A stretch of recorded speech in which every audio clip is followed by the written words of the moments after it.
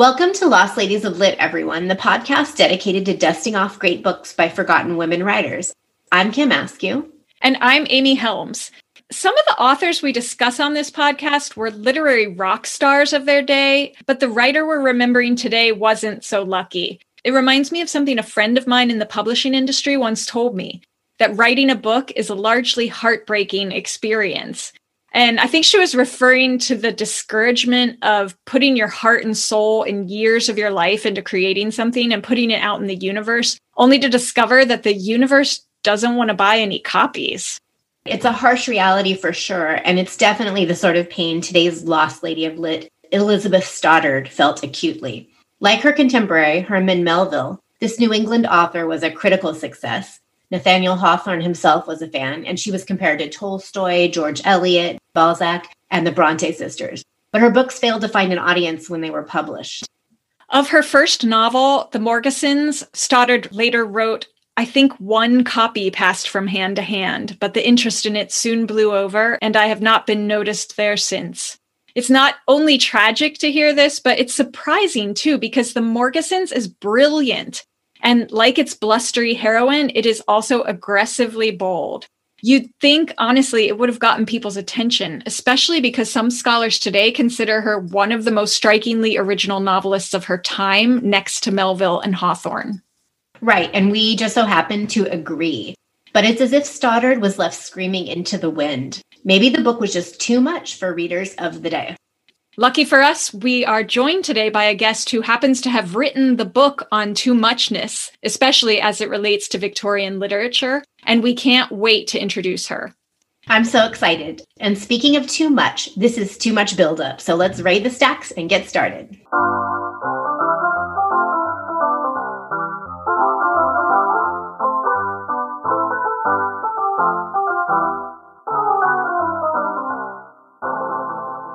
Our guest today, Rachel Vorona Cote, is a frequent contributor to The New Republic, Long Reads, Pitchfork, Rolling Stone, the Poetry Foundation, and Literary Hub, among many others, and she was also a contributor at Jezebel. She has an MA in Literature from George Washington University, and she's all but dissertation for a doctoral program at the University of Maryland, College Park, where she studied Victorian literature. I read her 2020 book, Too Much, How Victorian Constraints Still Bind Women Today, when it came out last spring, and it had me nodding my head in rigorous empathy from the first few pages. Rachel, welcome to the show. We are so glad to have you here. For the next hour or so, feel free to be as unruly, tempestuous, and hysterical as you want to be. Well, thank you. It is such a lovely invitation, and I'm so thrilled to be here and to be reading a lost lady of literature with you two. Before we get into our lost lady, Elizabeth Stoddard, we need to discuss your book, Rachel, I think, because it really offers us the perfect lens through which to read her book, The Morgesons. Absolutely. There is a real synergy here. And listeners, we definitely encourage you to read these two books in tandem. Rachel, can you describe the premise of your book, Too Much, for our listeners? Sure. It's a work of nonfiction. It's basically making the argument that there's a sort of fundamental excessiveness that is both attributed to women identifying persons and also kind of simultaneously become a form of stigma. So because my background is in Victorian literature and in 19th century British literature, I sort of track the way that excess of all kinds, or what I call too muchness, the way that we see this really intensify in the Victorian period. It certainly does not begin in the Victorian period, but it takes a really interesting and pernicious form there. And so I think about that through Victorian literature and culture, but also weave in contemporary popular culture, contemporary lit, and then some of my own story, my own identification as someone who has often felt too much in all sorts of ways. And it's not to say that excess is good, actually, but you know, that it just is, and that this sort of stigma that gets attached to it is really ideologically and patriarchally grounded. And yeah, the title Too Much, it's so succinct. It's like a perfect, easy way of describing what this phenomenon is, I guess you could say. I was predicting this sort of academic read.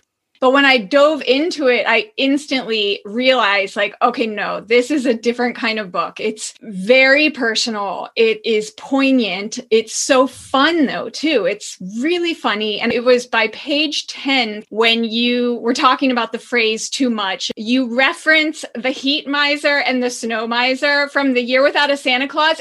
That's a very obscure reference. And I knew it was just going to be such a more entertaining read than I was expecting. And I was not wrong about that.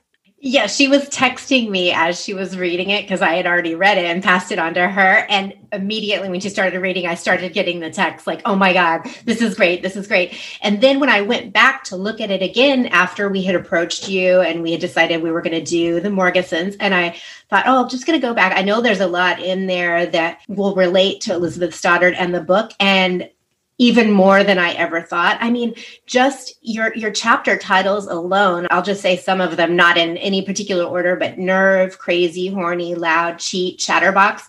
I mean, it's our heroine, which we're going to talk about more. It's Elizabeth Stoddard. It's so many women. And the way that you distill what those things are and relate them to the Victorian period and contemporary times is just both wonderful and wickedly funny.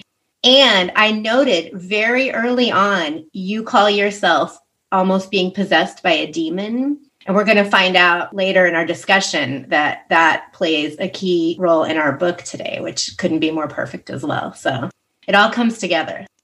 It seemed pretty fortuitous. It kind of sucks that I didn't know that this existed when I was writing my book. Yeah, I know. It's like that with all of these books. As we're reading them, we're like, how did people not know about this book? So that's what makes it so fun. Exactly. So listeners, we'll give you a brief outline of Stoddard's own personal background, but suffice to say, the Morgesons, her book, is really autobiographical. So it's going to paint that picture better than we can probably. Elizabeth Stoddard was born Elizabeth Barstow in 1823, and she grew up in the New England coastal town of Mattapoisett, which in the Morgesons is represented by the town of Surrey. Like the heroine in that book, Elizabeth was the granddaughter of a tailor and the daughter of a shipbuilder, but her father was often plagued by financial woes. They never knew if it was going to be feast or famine. So her family was never really accepted by the affluent families in the area.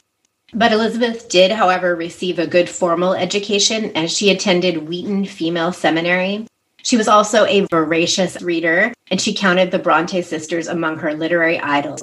What's most important to know about her, however, is that she had a notoriously temperamental personality. Yes. She was intelligent, witty, and charismatic, but she was also known for being abrasive and shockingly blunt. And this is important to know for our understanding of her novel. She was prone to these venomous outbursts, and not surprisingly, as a result of her argumentative, passionate nature, she had a lot of difficulty maintaining friendships, particularly with other women. And when she was 29, she married a fellow aspiring writer named Richard Stoddard. Apparently, there was some initial hesitation about this pairing, and they ended up keeping their marriage a secret from everyone for several months. Richard was said to be as ornery as she was, so a match made in heaven, I guess. This sort of pitted them against the world in some respects, though, yet it made her fiercely loyal to him. He was actually considered the more prominent writer in the circles they ran with in New York. Yet Elizabeth would undoubtedly be considered more talented than he was by academics today. That said, he absolutely supported her career, and he was a champion of her writing. That's right. And she actually wrote a lot of newspaper and magazine articles early on. Then in 1860, she wrote a short story for the Atlantic Monthly called My Own Story. It was apparently deemed too much by editor James Russell Lowell. He made her tone down the story's sexual explicitness. I'm guessing that anecdote kind of gets your dander up, Rachel. It's not a surprise, especially knowing what we do about Elizabeth Stoddard, even based on this book, which is like really shockingly sexy. It's interesting to get a sense of her biography and to see what an iconoclast she was. My understanding of her comes from, reading this novel and reading the introduction that the editor of my Penguins Classic Edition wrote, it does seem to be the case that people really just didn't know what to do with her. She had no patience for dogma, for the sort of New England puritanical religion that was pervasive. I kind of got the impression that she understood all of this about herself, but also was kind of fine with it and really had no interest in adjusting her behavior. Like, she knew that she probably pissed off her friends by, it sounds like being kind of a punk, but also she appreciated that in herself, that she was so outspoken and so brazen and blunt. So, go on, girl. Like, that's great. It's interesting because I don't think we don't get enough of a sense, and that's what's great about your book too, of how many women there were actually who were probably happily almost too much. And that sort of idea of somebody being like that wasn't as much of an outlier as today we think it was. We think, oh, there's Emily Dickinson, and now we know Elizabeth Stoddard and a few other people like that. But maybe there was more of that than we realized, which I think is interesting. Anyway, so 2 years after she had written that short story, her first novel, The Morgesons, was published by a minor publishing house. It's a Bildungsroman that portrays a quest for autonomy and sexual fulfillment in an incredibly restrained environment. It straddles the line between the Gothic romanticism of Hawthorne, Melville, and Edgar Allan Poe, and the modern ironic realism of Henry James and George Eliot, which is why some scholars believe it may have landed in the literary dustbin, if you will.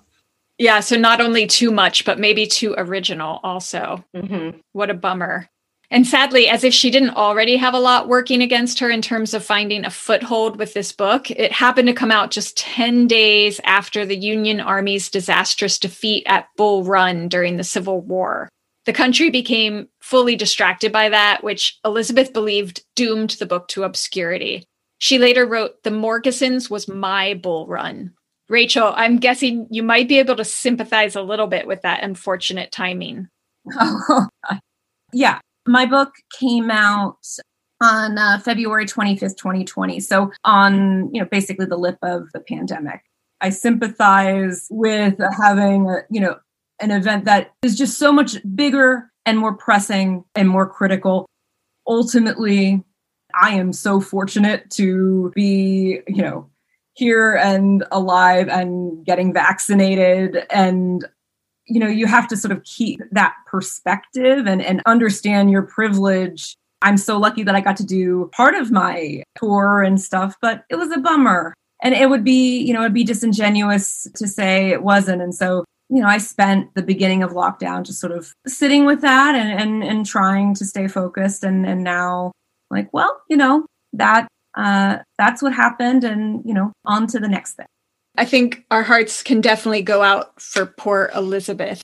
Absolutely. She didn't have Zoom. No, she didn't have Zoom. And then, although she went on to write 2 more novels, the novels were Two Men and Temple House. Her sales were sluggish, and sadly, it proved hugely demoralizing to her, to the point where she felt discouraged and bitter, which is sad. She didn't believe she could ever make it as a major writer, so she just wound up concentrating on writing kind of more shallow work for the mass market. 3 years before her death, a renewed interest was sparked in her earlier work, though. Novelist and legendary literary critic William Dean Howells heaped public praise on her, which in part led to her 3 novels being republished. Yeah, I'm so glad she was able to see that transpire. That's a little bit of a happy ending there. But alas, the interest in her writing didn't stand the test of time. And today, very few people know her outside of academia, which is a real shame because this book deserves to be widely read. Yeah, and I think that's probably a great segue into our discussion of the novel.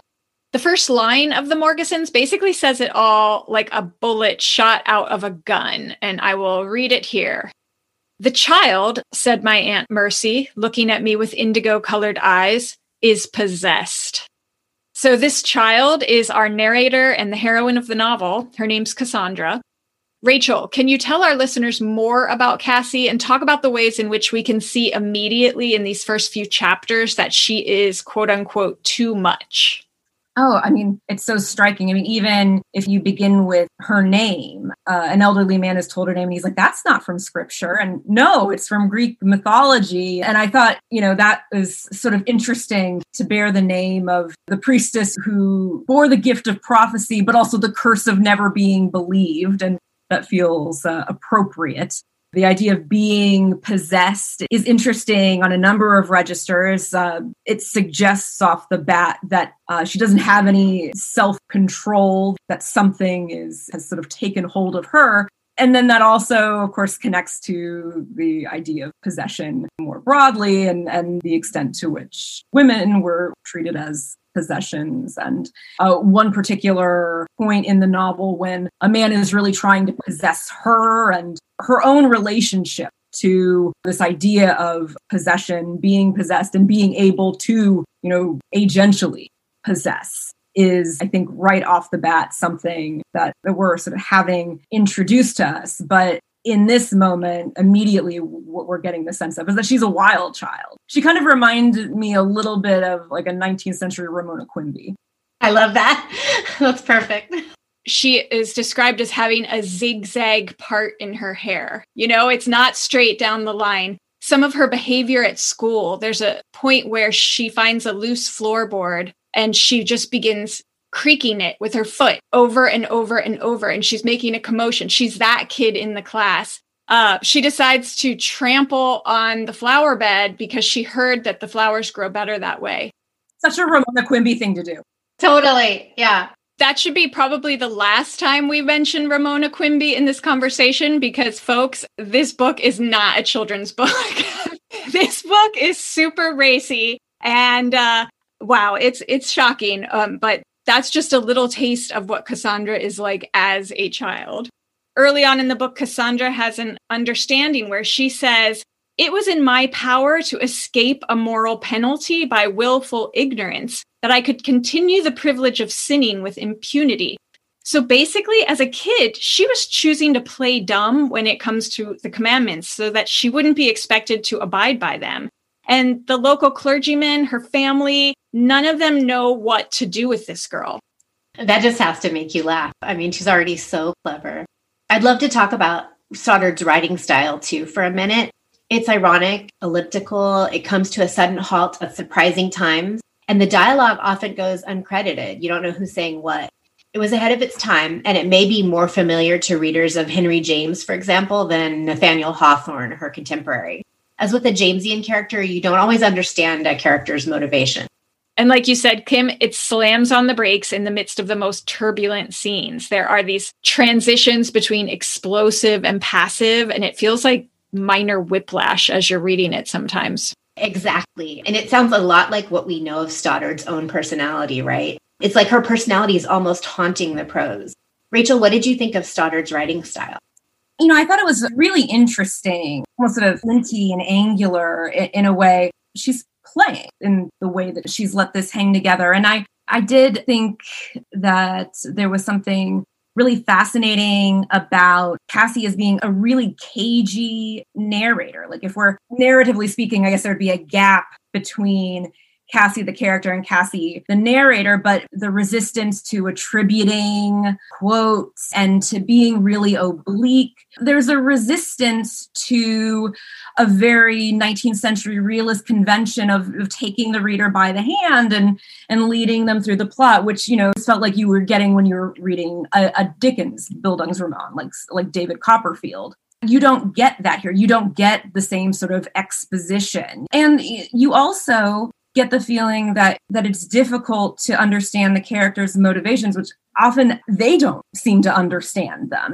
But there is a way that this sort of unevenness and explosiveness does, I think, interestingly express the characterization of the sisters, Cassie and Very.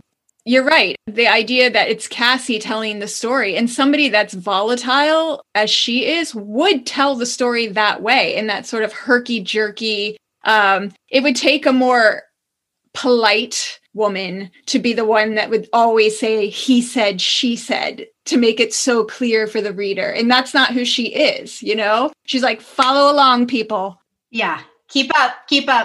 I love the mysterious aspect of that. And even though a lot of things never get solved in a certain way, I love that feeling all the way through that you don't exactly know what's going on or why. I'm there for it. I'm completely there for it. And all that said, I think this would be a great place for our listeners to hear a passage from the book so they can get a feel for the prose.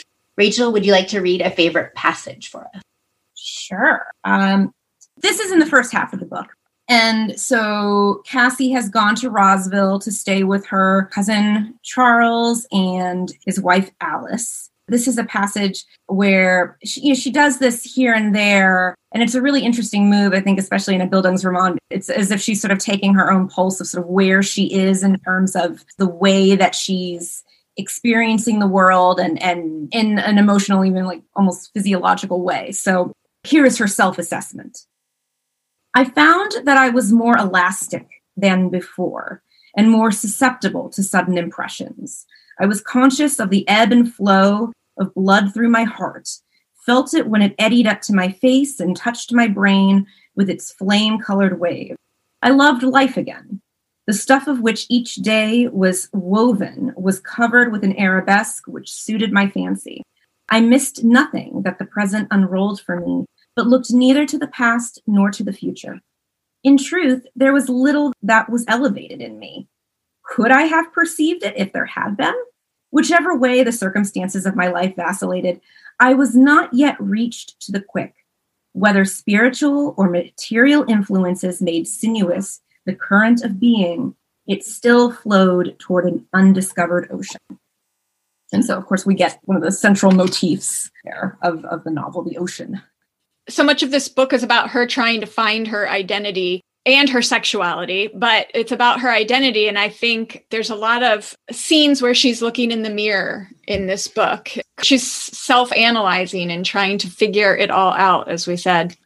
She's contemplating her own sort of limitations, the limitations to her capacity for insight, to be able to make sense of the ways that she reacts to things, the ways that she feels about things. You know, we're getting a little bit of foreshadowing of the sexual stuff with flame-colored wave. There's a little hint of arousal, but she's confused. You know, she's confused by herself. She recognizes that she's kind of living in the present and almost kind of in a feral way, just sort of experiencing things without really fully sussing them out.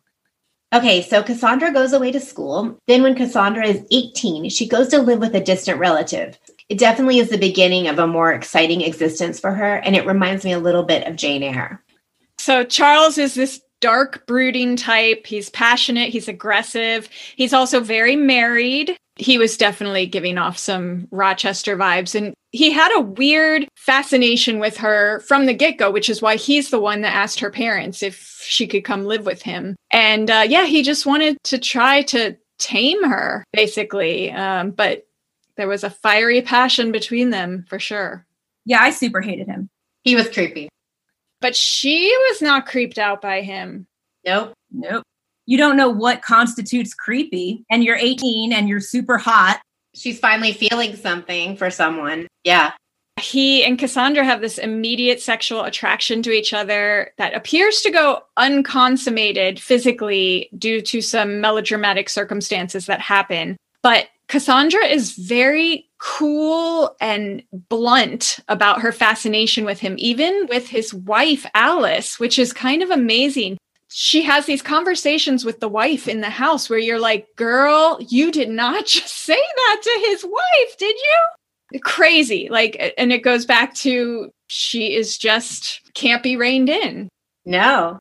She's too much for sure. Yet she and Alice, the wife, have a very peculiar bond also. Alice knows she's a threat, and yet is somehow they have a sympathy or an understanding with each other. Yeah, it actually prompts Alice to ask her if she's mad, as in crazy.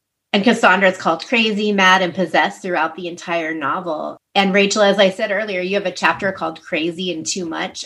Can you talk about this and how it's manifested in Cassandra and how the men and women actually in the book react to her? First, I will say, I really hope that Alice had her own lover because Cassandra does not care. She does not care if people think that she's weird. I mean, We get the clearest sense with her back and forths with her bestie, Ben. And I thought they had a really adorable friendship. And you don't often see a sort of platonic friendship like that, actually, in 19th century literature. He adores her, but kind of finds her to be a little off the rails. We know that Cassie's mother doesn't exactly know what to do with her, even though we get the sense that maybe there's some affinity there. Her father at one point straight up says that she and Veronica scare him, which is awesome. And then there are people who just don't like her, like Ben and Desmond's mother. Of course, she doesn't like her because she sees her as a threat. But Cassandra also doesn't do a whole lot to recommend herself. Somebody like maybe like Dorothea Brooke in Middlemarch, no one would ever dislike Dorothea, but if somebody seemed not to be keen on her, Dorothea would probably do what she could to smooth things over. Not so with Cassandra. She does not care. And in fact, she's probably just going to, be a jerk to you because, what does she care? You get the sense that everybody thinks that she's gorgeous, but unpredictable. And Cassandra's just really not fazed by it. So eventually Cassandra goes to stay with the family of her friend Ben Summers, and she meets his brother Desmond. He has a violent temper like Charles did, and he's even compared to the devil as well. And Desmond and Cassandra have a mutual fascination for one another, like the one she shared with her cousin Charles. So Rachel, in Too Much, your book, you also talk about how the Victorians, contrary to popular belief, were really obsessed with sex and sexually deviant women. Most of the time, though, those portrayals in literature are written by men. So how do you think Stoddard's novel squares up with how other contemporary novelists were writing this type of uncontrollable woman? This was pretty wild. I thought what was wildest about it to me was just how unrepentantly pissy and aggressive Cassie is. It's interesting because, you have somebody like Christina Rossetti who wrote a poem like Goblin Market that I don't know that she was writing it to be explicitly sexual, but it absolutely at the end involves sisters licking juice off of each other. It's very fleshy. I think it was pretty pointedly sexual. Yeah, I think so too. There was a lot of wild stuff out there. Catherine Earnshaw in Wuthering Heights is just, she's a complete wild woman, just nasty to the core. So we see a lot of that, but this still felt sort of singular to me because Cassie, she's funny, but she's not charming, really. And she's really just pugnacious in a way that I'm not used to in a book like this. Even Jane Eyre, who acts out in school and talks back, doesn't just straight up smack one of her classmates and then tell her teacher, like, you're a bad woman. Like, the level of audacity I thought was really delightfully at like 11. Yeah. Cassandra and Veronica are modeled on Elizabeth and her sister. Their relationship is a really interesting aspect of the book. It reminded me, Amy, of The Sisters in the Green Parrot by Marta Bibesco from a few episodes ago. Yeah, I was getting major Green Parrot vibes. And in fact, when I was looking over my notes for this episode, one of my notes was just, this is exactly like the Green Parrot. Even the way that it was written, the sort of poetic style in some places reminded me of Marta Bibesco. And you would love that book too, if you haven't read it, Rachel. Highly recommend that one. But yeah, getting back to the sisters, Cassie and Very, short for Veronica, they are almost like a too much version of sisterhood.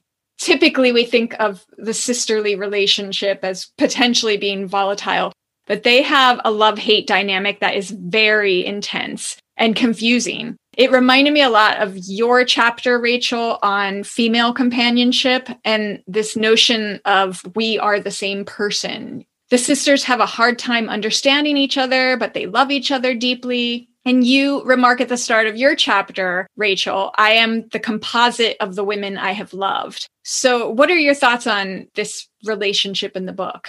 I thought it was fascinating. They're both so weird to have these two just strikingly weird, idiosyncratic, neurotic characters at the center is just really fabulous. And I think they're both really, at least Cassandra's really stubborn. So if she doesn't understand Veronica, she's maybe not inclined to try. I think it takes some time for empathy to really work its way in there. And Veronica is really, I mean, she's kind of spacey. And, you know, and at a certain point when Cassandra has to take over a lot of household responsibilities, is just more or less like, yeah, you know, I'll stay out of your way. I'm also not going to help you at all. Like, I mean, she's really quite aggravating in certain ways, but it's a really tempestuous relationship. Veronica seems like she's probably kind of jealous of Cassandra, but she's also very passive. You know, she's not trying to get a job. She's not trying to go to college or anything like that. She more or less can just sort of be an eccentric at home. Whereas I think it's a little bit more complicated for Cassie, who does want all of these different experiences. But they're also really protective of each other. They have that one also completely wild housekeeper who at one point accuses them of not loving each other, at which point Veronica is like, what the hell did you say? Like, it just completely loses it at her. So much like any relationship that we're not a part of, we can't fully understand their dynamic because the only two people who ever really understand a dynamic are the people who share it. And also, they probably don't even understand it fully. Lots of button pushing. Yes. She's kind of the contrast of Cassie in that she's kind of painted as pure and virginal. And she's got actually a picture of Saint Cecilia that hangs on her bedroom wall. And Saint Cecilia was somebody that had made a pact with an angel that would allow her to preserve her virginity. So yeah, they're kind of opposites, a definite push-pull that is really fascinating. The book sort of hints that Cassandra and Very's mom had maybe once been a too much girl in her past. There's some town gossip about something, but it's never explicitly stated what happened. Seems though that she ended up stuffing it all down to become the conventional wife and mother. And Rachel, I know you write about your own mom in your book, and I'm wondering if you were able to draw any parallels while reading the Morgesons, just in terms of how that mother-daughter relationship goes. Oh, you know, my mother and I shared a lot in common, but at the same time, she often didn't know what to do with me and, you know, would say so. And actually in ways that were not unlike the way that Cassie's mother says that she doesn't really know what to do with Cassie, but it's always in a very loving way. Yeah, you know, she was an interesting character. She felt to me in some ways really checked out, as if she had succumbed to this sort of deeply circumscribed life, but then in so doing just kind of disassociated almost in order to deal with it. And so there's a sort of quiet tragedy, I think, to her that, you know, she loves her family and she's, as we, you know, get the sense, very capable of running the house, does it well, but this is not her passion by a long shot. Yeah, and speaking of passion, as everyone who's listening can tell, there's a lot of passion in the novel. And I guess you could also say physical manifestations of it. Cassandra has a voracious appetite that's referred to, for example, and a school friend of Cassie's has a secret tattoo on her arm of her lover's initials, which I found really unexpected. And Ben Summers is sent down from Harvard for being in a knife fight. Also, Cassandra herself is left with physical scars from an accident that happens with cousin Charles. There's also an instance of cutting in the novel. It's not self-inflicted. Desmond is the one who cuts Veronica's skin. But do you think we could draw any parallels, Rachel, with the practice of cutting in young women, which is something that you write about in your book? I think that particular instance it's expressing something different, but I absolutely think it is apt to bring up Veronica together with this idea of self-punishment, because she seems to have a sort of interesting and maybe ambivalent relationship with that, with pain. She gets sick a lot, and she says at times, or at least once, she says that she needs to be sick. She seems to forego eating. She does seem to sort of pick and choose a sort of asceticism, but she also loves to dress well. So, I mean, she's not really an ascetic. It's almost like she sort of plays at martyrdom or plays at self-denial here and there. Another motif we would be remiss not to mention probably is the sea. It's not surprising given that it's New England, but it's an ongoing motif throughout the novel. And it's really tempestuous and terrifying, and I think joyful. It's basically a metaphor for what it's like to come into your power as a woman. Did you want to add anything to that thought, Rachel? It was Cassie's relationship to it, I thought, was interesting. And Cassie really can't fathom herself. So the ocean is a useful symbol for her to embrace. And, it's also the question of whether or not she'll ever cross an ocean, whether she'll ever get to make her world larger. That's something that is sort of looms over the course of the novel. Is she always going to just sort of stand on the shore and, look out at all of this sort of great unknown and, and only ever be a sort of passive spectator? I think the ocean is often, it tends to be a very feminine metaphor. And I like what Stoddard does with it here to that extent. Okay, so we're not going to spoil the ending for anyone, so you'll have to read the Morgesons to find out if Cassandra is successful or not in achieving empowerment and sexual fulfillment. Personally, I found this book's twists and turns completely unexpected. Sometimes you can kind of predict how a story is going to go, especially a Victorian novel, but this one really kept me guessing. I did not know what was going to happen. It really is a unique book for its time. Absolutely, Amy. I felt the same way. It's truly buried treasure.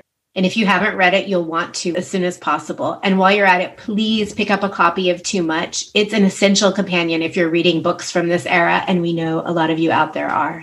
Yeah, if you like the types of novels we've been featuring on this podcast, we can guarantee that you're going to find Rachel's book not only enlightening, but really entertaining also. Rachel, is there anything else you're working on? Anything new? I just finished an essay that's out in VQR about what I'm calling feminist anachronistic costume dramas. So shows like Dickinson and The Great, movies like The Favorite. That was a project that I'd been working on for several months. And so it's really fun to have that out. And that's in Virginia Quarterly Review if people are interested. And otherwise, just kind of trying to, get my act together, write a second book proposal. And I'll be waiting to read your next book. So write it for me. Thank you so much for joining us on Lost Ladies of Lit, Rachel. You were a wonderful guest. Thank you. Well, you two were wonderful co-hosts. This was such a wonderful conversation. Take care. Thanks. Bye, Rachel. So that's all for today's podcast. Check out our show notes for more information on Elizabeth Stoddard and the Morgesons, as well as Rachel Vorona Cote. And if you like this podcast, be sure to leave us a review where you listen. The 5-star reviews really help people find us. Our theme song was written and performed by Jenny Malone, and our logo was designed by Harriet Grant. Lost Ladies of Lit is produced by Kim Askew and Amy Helms.